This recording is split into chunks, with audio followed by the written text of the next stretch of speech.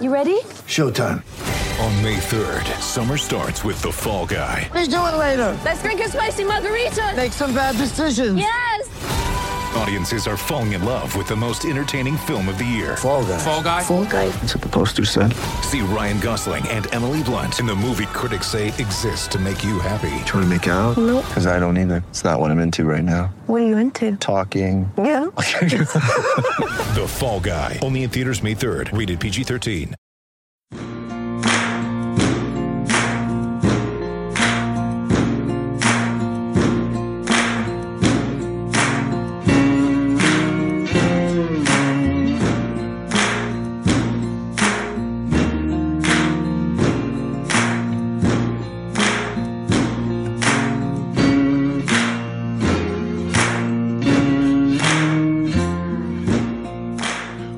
Welcome. The Hokie Hangover Podcast. I am Andrew Alex from ESPN Blacksburg. Joined alongside me is the one, the only, Ricky LeBlue. Live from the 757. How are you, man? Doing good, Andrew. Doing good. I'm disappointed that Mikey couldn't be here this week because Lord knows there's a lot to talk about. But it was really important for us to go ahead and hit record because, man, there's been a lot going on that we have to talk about. Yes, and Ricky, you have been very, very vocal about it, so I'm super interested to hear what your take is on this entire situation. But let's play a little catch-up here, folks. Last Thursday, the Big Ten Conference releases their schedule for the 2020 fall season. By Sunday, reports are coming out from all over the world of college football that the entire season was basically collapsing under the weight of pressure from the universities in the Big Ten to cancel the season. On Sunday night, the players take to the internet and use their voices to say, quite frankly, we want to play. We know the risks. On Monday, it seemed like there had been, say, a little pushback and that the Big Ten might have been embarrassed. The impending announcement of the cancellation of the season did not happen, but by Tuesday, the dream was dead. The Big Ten has canceled football. The Pac-12 has followed their lead. Ricky LeBlue, I know for you as a diehard college football fan, a guy who has been covering the game now for the better part of at least five or so years, what all went down here, and what's your initial reaction? Yeah, this has been an extremely frustrating time period for me, and I'm sure for a lot of people, just because the discourse has gotten really nasty, unfortunately. I have been very vocal and outspoken in support of basically going to the end to try and get this season off the ground. I think a lot of people are misunderstanding my motives. I really don't need a football season personally. I can get by without it. Obviously, I would love to have a football season, but I'll be just fine personally if there isn't a college football season. The point is that there are thousands, if not millions, of people that won't be. I mean, people are not understanding the financial and economic impact of not having a football season. And when the Big Ten decided they weren't going to have conference games just a couple weeks ago, I said that this was the beginning of the end of the college football season. And unfortunately, it looks like I'm going to be right. The Big Ten is obviously prioritizing player safety, and that is of the utmost importance. And we cannot lose sight of that. But I find it hard to believe that the Big Ten and the Pac-12 are the ones that are making the right decision here, given the fact that you have an ACC doctor who is Duke's leading doctor in their athletic program, saying that he believes that this season can happen and it can happen in a safe manner. It's gotten extremely disappointing how this debate and discussion has played out nationally and regionally.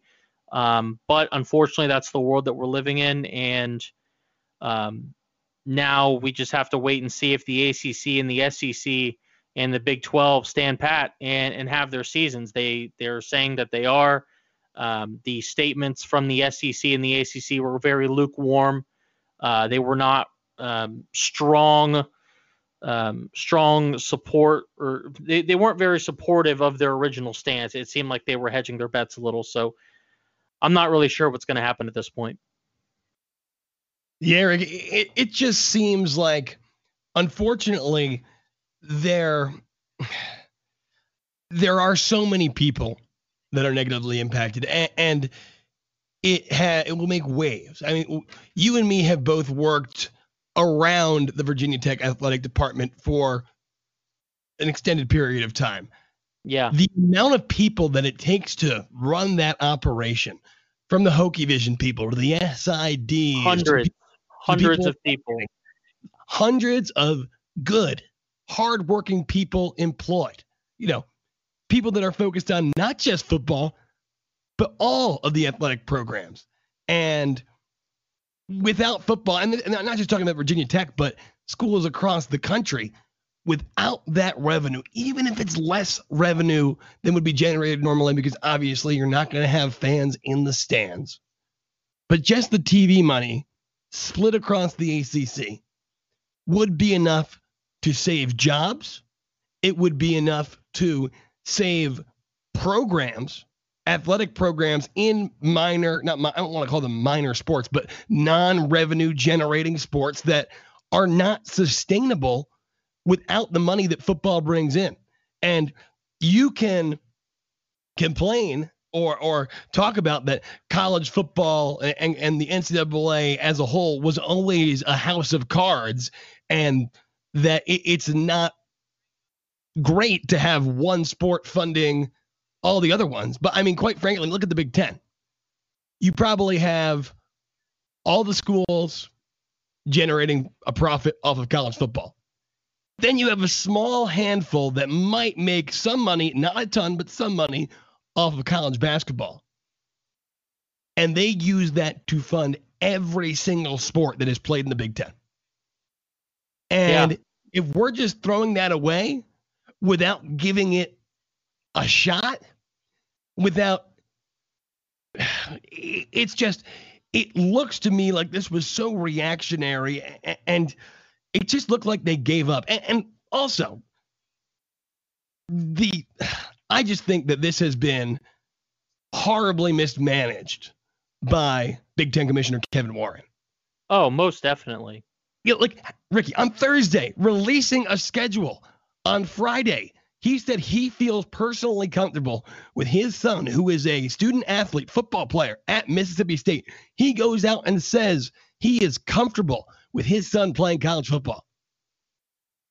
And then by Sunday, the entire thing collapsed. What changed about the virus between Thursday and Sunday? Nothing. Absolutely nothing. And that's the point, Andrew, is that we have COVID-19 obviously has basically gripped the world now for almost an entire year. And there are many things that we don't know about this virus. That is perfectly obvious. What we do know about this virus, one of the very few things that we do know, is that young people, especially people younger than roughly 25, are at extremely low risk. Extremely low risk in terms of symptoms, in terms of even having a symptomatic case, and they are at extreme low risk in terms of serious health issues. That's one of the few things that we know about this damn virus. And when you take that into consideration and then you give players the ability to opt out, I think that is a reasonable compromise for all parties involved. And you can't just choose an option that has zero risk. We take risk every day in our lives to do things. We take risks to go to the grocery store. We take risks to go to the bank. We take risks to go to a bar. These risks, and from what I have seen, and I'm obviously willing to be educated on this, if someone can point to me where I'm wrong and maybe something I'm missing, but the risk is so low for these student athletes that I think it is perfectly manageable and perfectly reasonable for these student athletes to decide for themselves whether or not they want to accept this risk. We've already seen some players have decided they don't want to accept this risk. And you know what? That's totally fine. It's their body, it's their life, it's their career. They have every right to decide to opt out or not. But we have seen an outpouring of emotion towards wanting to play this season. And when you consider that a lot of players have been vocal about actually wanting to play, a lot of coaches have come out and said that they're confident in their COVID-19 testing protocols, and you consider that the financial and economic impact of this, which I do still want to talk about in detail, I don't see how it's unreasonable to want to try and get this off the ground. But every time I talk about this, I have someone in my mentions on Twitter talking about how I don't care about player safety, or that I'm putting these kids at undue risk. And I just don't get it. And it's gotten to the point where this issue has become extremely polarizing, much like COVID-19, unfortunately. And it's impossible to stake out a position in favor of wanting the season to go without being accused of being uncaring for these student athletes.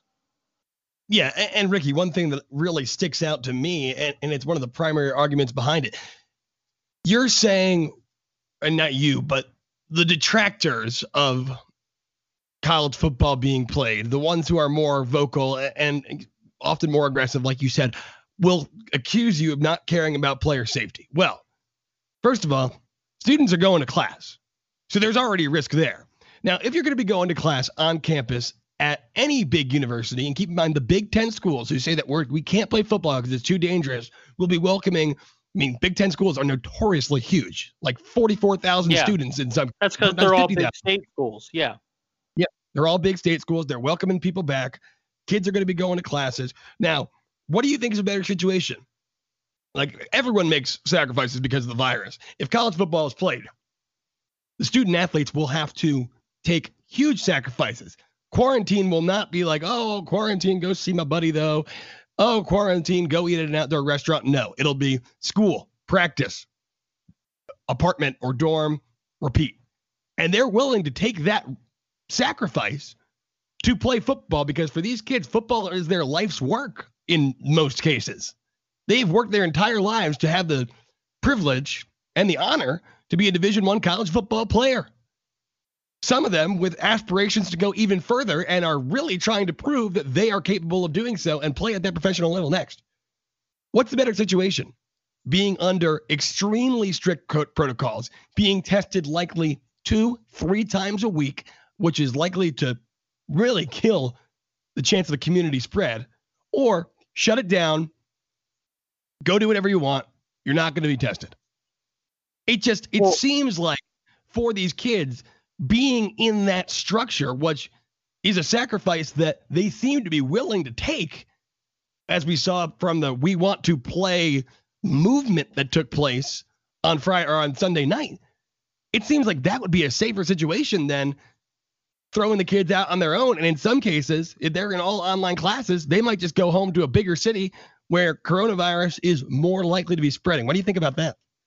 Yeah, and there is an argument out there that apparently some teams are going to continue testing their athletes on a regular basis, but my counterpoint to that would be that they're not going to be able to afford to do this. And this goes back into the financial, the economic, and the educational impacts of not playing college football in 2020. These college athletic programs, like we talked about just a few minutes ago, rely so heavily on football income.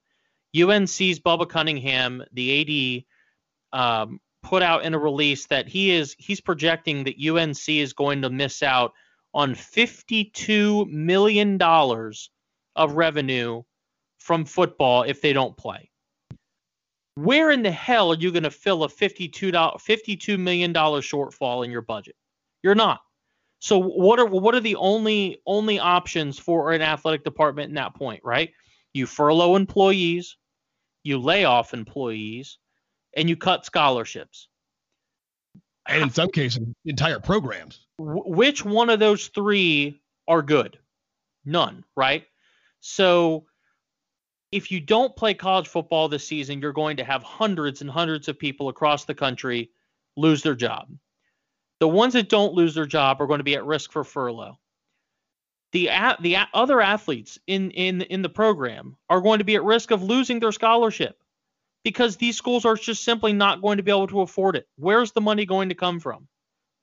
It's not going to come from the donors because the donors aren't going to double their yearly input into the program because they probably can't afford it, and B, they're not getting any football, so they're probably not going to continue to donate money into the program even at a higher rate. So where is that money going to come from? And this is a problem that is affecting every single institution across the country. I'm really curious to see what Ohio State, Penn State, Nebraska, Northwestern, Wisconsin, Iowa, what are their plans to cover for this budget shortfall? Because Urban Meyer went on TV the other day and said that he thinks there's no chance of spring football. So I think spring football is in serious doubt as well. And as it turns out, the goalposts are already being moved for spring football because there's no definition or no set standard as to what is safe for Kevin Warren or the Pac-12 to decide that they can play football. So there are so many negative impacts of not playing, and to acknowledge those negative impacts, you're immediately crucified as not caring about player safety, and it's extremely frustrating and extremely disappointing that that's where this issue has gotten. I just think that what the Big Ten did was premature because I think that am I certainly confident that playing college football is a great idea? I wouldn't say I'm certainly confident, but I think you at least have to try. You have to do everything that you can to see if this can work and that it can be done in a safe way. And the people within these programs, we've heard it from Tech, we've heard it from UVA, we've heard it from a bunch of the college football programs around the country. These players have been with their coaches in these protocols for quite some time, and most of the people at the head of these departments look at it and say, we think this can work. We think that we can do this. We can do it in a safe way.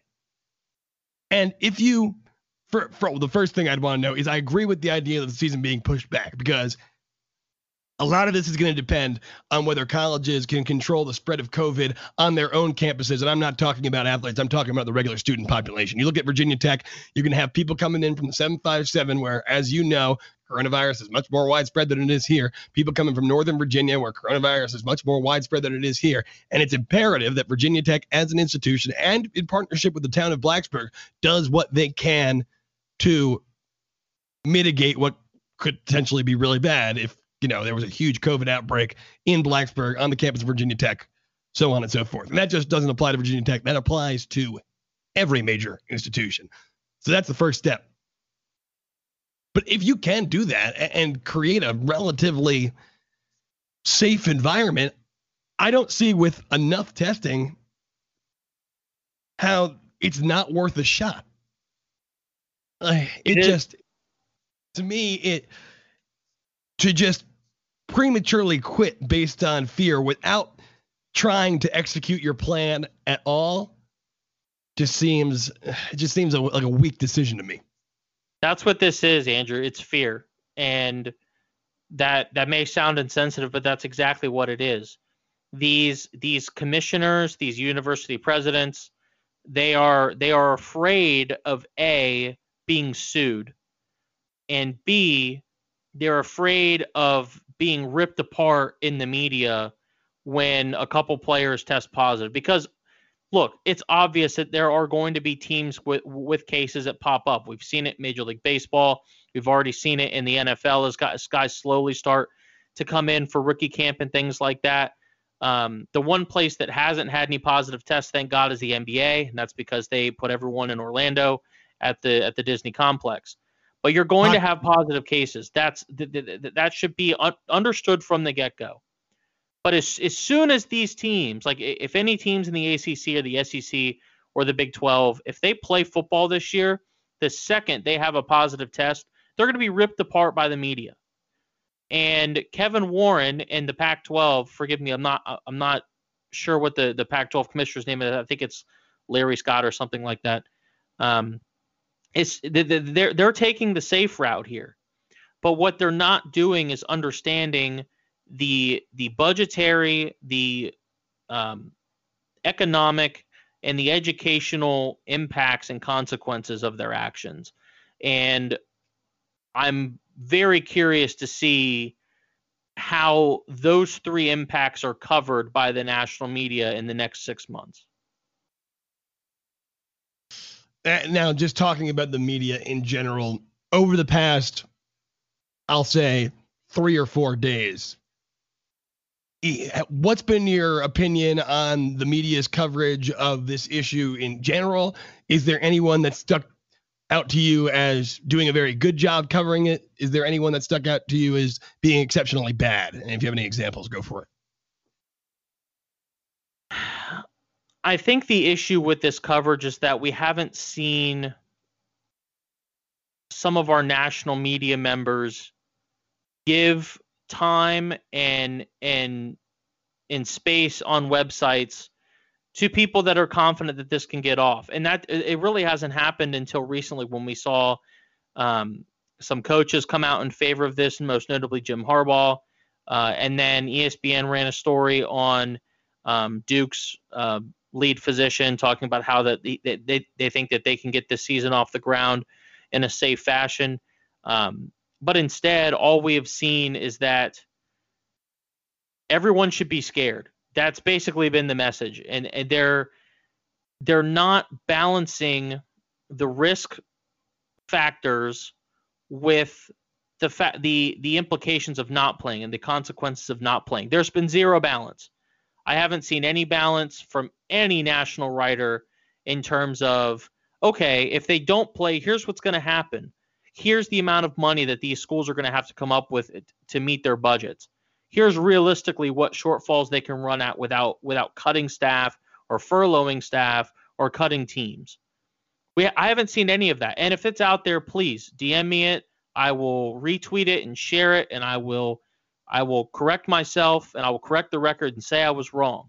But I haven't seen it, and I would like to see it. And it's extremely disappointing because it seems like the coverage all is that, except for Greg Doyle over at the Indianapolis Star, who kind of lambasted the Big Ten as well, the coverage has been extremely positive towards the Big Ten and the Pac-12, and that they're doing the right thing, and they're getting out in front, and they're prioritizing player safety. And it's really disingenuous, and it's extremely disappointing that that's where it's come to, which is why I've been so frustrated over the last several days, because anytime you try and talk about this issue with someone, there's a chance that they're going to assume that you're either extremely uncaring about student athletes, or it's the exact opposite, and that so it's very toxic. And the media has not done a very good job in terms of correcting that. Like there was an ESPN article talking about the potential heart issues related to COVID-19, and conveniently thrown in the middle or later middle part of the article was that heart issue can also go along with other viral infections, such as the common cold. So I'm not really understanding the difference here. And if someone that has a medical background can explain it to me, I would like to know. But the media coverage seems to be extremely one-sided, and we briefly talked about this on the last podcast, and I don't think it's gotten any better. The hypocrisy is what gets me. If you, and first of all, I do respect if your opinion is that we shouldn't play college football. I respect your opinion. Absolutely. Yeah. I totally respect your opinion. What I don't get is if you're the Big Ten, football too dangerous, 40,000 students on campus, A-OK. 1 and 1 don't add up there. And I think, Ricky, what I've really been thinking about a lot in the past few days is what you talked about in our last podcast about we all need to establish a shared set of facts. And we don't have that right now, even between medical doctors advising conferences. The guy at Duke says it's okay. Whoever they have over at the Big Ten says it's not. Obviously, doctors are entitled to different opinions, but when this kind of gap exists in the base facts that people use to make decisions and make their arguments, we as a general public sit back, pick a corner, and argue in circles over and over and over again. It's just, quite frankly, Ricky, it's exhausting. And it's not even a topic that I don't like to argue about COVID-19. I have strayed away from it basically up until this weekend went down. And you see a similar, you see that's what happened with the players, right? Because I think on Sunday evening, Trevor Lawrence, Justin Fields, and the rest of them kind of decided collectively, organized, and said, we're not going to let a lot of people talk about how playing football is putting us in danger. We're not going to let, people on Twitter and people in the media make decisions about what's best for us. And they went out and let their voices be heard. And I think that's important, but ultimately, do you think that will have enough of an impact to save this season? Do you think the players' opinions really matter here? Nope. Neither do I. No, they don't. And that's what part of this that's extremely frustrating, right? Because it's their lives that are at stake here. It's their health, it's their futures, it's their careers that we're talking about. And it seems like there is a sizable portion of the camp that does not want to play football, that just simply doesn't give a shit. And that's so annoying and so frustrating. I mean, the amount of risks that these athletes take on a week-to-week basis is astronomical, right? I mean, they could blow a knee out, they could get several concussions, they can have all sorts of lingering health issues throughout their life, and yet they choose to continue to play. And again, I go back to this because, well, like you said, Andrew, I don't really like arguing about COVID-19 because guess what? I'm not a doctor. I'm not an epidemiologist. I don't understand the minute details of infectious diseases and how they spread. I try to read up on it as best I can. I try and stay informed, but I'm admittedly ignorant on a lot related to COVID-19.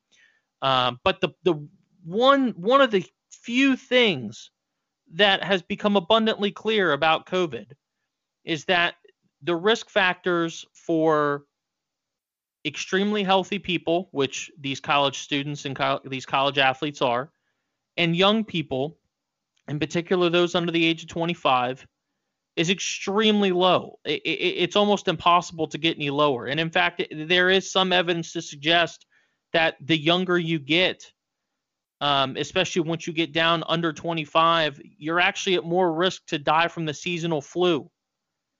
And if anyone thinks that that's BS, DM me, and I'll go ahead and send you the study. So, what are we talking about here? That's kind of my point. Is that yes, there is a small risk involved, but the risk of just giving up on the season and not playing at all, in my opinion, is far greater. And I think some student athletes understand that. And like we just said, they're being ignored. Yeah, no, for sure, Ricky. And what makes it disingenuous, I mean, we've seen players die on the field, on the practice field recently at the University of Maryland. We've seen players get paralyzed. We know about the long-term sport. Yeah, we know long-term effects of CTE. We saw what happened to Alex Smith of the Washington Redskins a couple of years ago. We've seen what's happened to Jordan Reed, you and I being Redskins fans. I mean, Jordan Reed has had more concussions than we can fit on two hands. But it's just, I don't understand. Like when they canceled the NBA season, right? There was this. First of all, we didn't know anything about that virus at the time, right? For all we knew, definitely. Because our testing capability was so low, this thing could have had a 4 or 5% fatality rate. We didn't know at the time. And when Rudy that was basically what anyway, I was going to say, when Rudy Gobert got the disease, it shut the world down. But that's when we didn't know anything. Now we know significantly more. There are unknowns, I'm sure. It is hard to project out what the effects of a disease are that's only been around for 7 months, a couple of years down the line. I don't deny that. But with what we do know, I just don't think there's been that groundbreaking moment that pushed the Big Ten to do this, other than maybe the heart thing that you just referred to. But is that enough? Because I don't think there's enough solid. Because I feel like if that was that set in stone, there's no reason why the head of the ACC's medical advisory board, a guy who's a doctor at Duke University, would be like, no, I still think it's good. I feel like there would have to be some sort of consensus on that to have that groundbreaking moment. Because, I mean, am I confident that college football is going to be played this year at all? Not really. But at least the ACC, SEC, and Big 12 have sat back and said, we're going to keep going on the course that we are, but we will adjust accordingly. Again, I am not saying for sure that college football needs to be played. With enough information, you could convince me otherwise. But I just don't think that information just came out of the blue this weekend and suddenly the ship is about to sink. And I think that the Big Ten went out, did this in hopes that they could pressure the other conferences to follow suit and do the same right away. That obviously didn't work. And where we're at right now is a really interesting situation across Power 5 college football, Ricky. My question to those who think that the season needs to be canceled is, what would it take for you to want them to play? Because we've already seen Dr. Anthony Fauci, who's been really the kind of the point man on all of this. He has already said that there's a very good chance that the vaccines that are readily available, whether it be at the end of the year, before the end of the year, or right after the end of the year, are going to be anywhere from maybe 50 to 75% effective. So we're not even going to get 100% effective vaccine, most likely. So what exactly has to happen for us to try and play? How much longer do we have to shut everything down and ruin the economy, force people out of their jobs, force people out of their livelihoods, remove educational opportunities for young people? How much longer do we have to do that? What is it going to take in order for us to get to that point? Because I have not seen a concrete answer. Yeah, Ricky, I'm just I'm kind of the same. I like the people that are yelling spring college football. Look, I'm gonna change now and then. I'm gonna say this again for the 1 millionth time. I genuinely care about these players' lives. Look, for all the talk about death rates and what that and the other, I have a comorbidity, okay? I have an autoimmune disease. So I understand the risks of this, okay? And I have been taking necessary precaution around when it comes to my job, when it comes to my family, when it comes to my friends. I have been doing my best to be relatively cautious about how I conduct my life and trying to find some semblance of a new normal until we figure out exactly how this disease affects people with my disease. So don't just spare me, okay? Spare me the BS about me not caring about people's health, because I understand it well. No, and Ricky, I appreciate you saying that because, again, I don't want this to be misconstrued. We're not virus deniers. It's just trust me. I had a family friend die of this a couple months ago. I'm not denying the existence of COVID-19. I'm not denying the prevalence of COVID-19. I'm simply putting out there information that's readily available. And if you really want to go see it, you can find it pretty easily. Indeed. Well, Ricky, I think that's a good note for us to leave on. This conversation is not over yet, obviously. There's still plenty of twists and turns ahead in this road, but I just truly hope on a positive note, Andrew, on a positive note, we do have a really good guest coming up on the pod. For those who are listening, be on the lookout for that. That should be coming out here within the next few days. I'm really looking forward to that interview. But yeah, that's my positive news for the day, is that we have a really, really cool interview coming up on the Hokie Hangover that I know you and I are extremely excited for. Mikey will be back for that.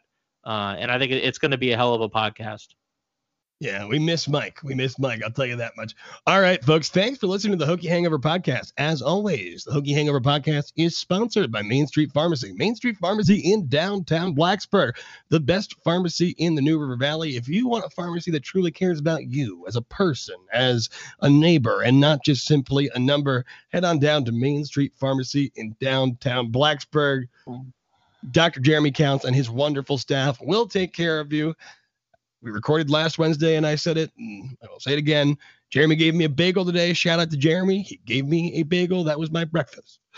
I am Andrew Alex. He is Ricky LeBlue. We appreciate all of you tuning in. As always, if you're into what you're listening to, subscribe. Leave us a review. Tell your friends. Word of mouth. It's a powerful thing. Follow our Twitter account at Hokie Hangover.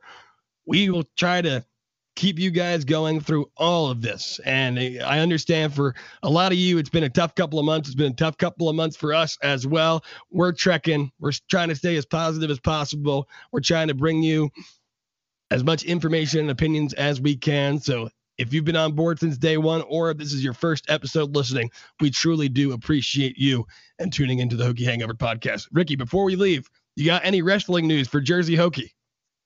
No. Sorry, Jersey. There's too much stuff going on, man. I got nothing for you. We will bring Jersey on at some point. For those who aren't familiar, Jersey Hokie on Twitter is like a VT wrestling guru. Go follow him. He's got all the info about Virginia Tech wrestling. At some point, we will have him on to talk about the wrestling program, because I do have some questions about it, and I do want to say some things about Tony Roby. So at some point that is going to happen. For all of you Tech fans that are really into the wrestling program, just be patient, have patience. There's a lot of stuff going on, obviously, but we will get to that. All right, folks, thanks for tuning in. We appreciate you, and as always, go Hokie.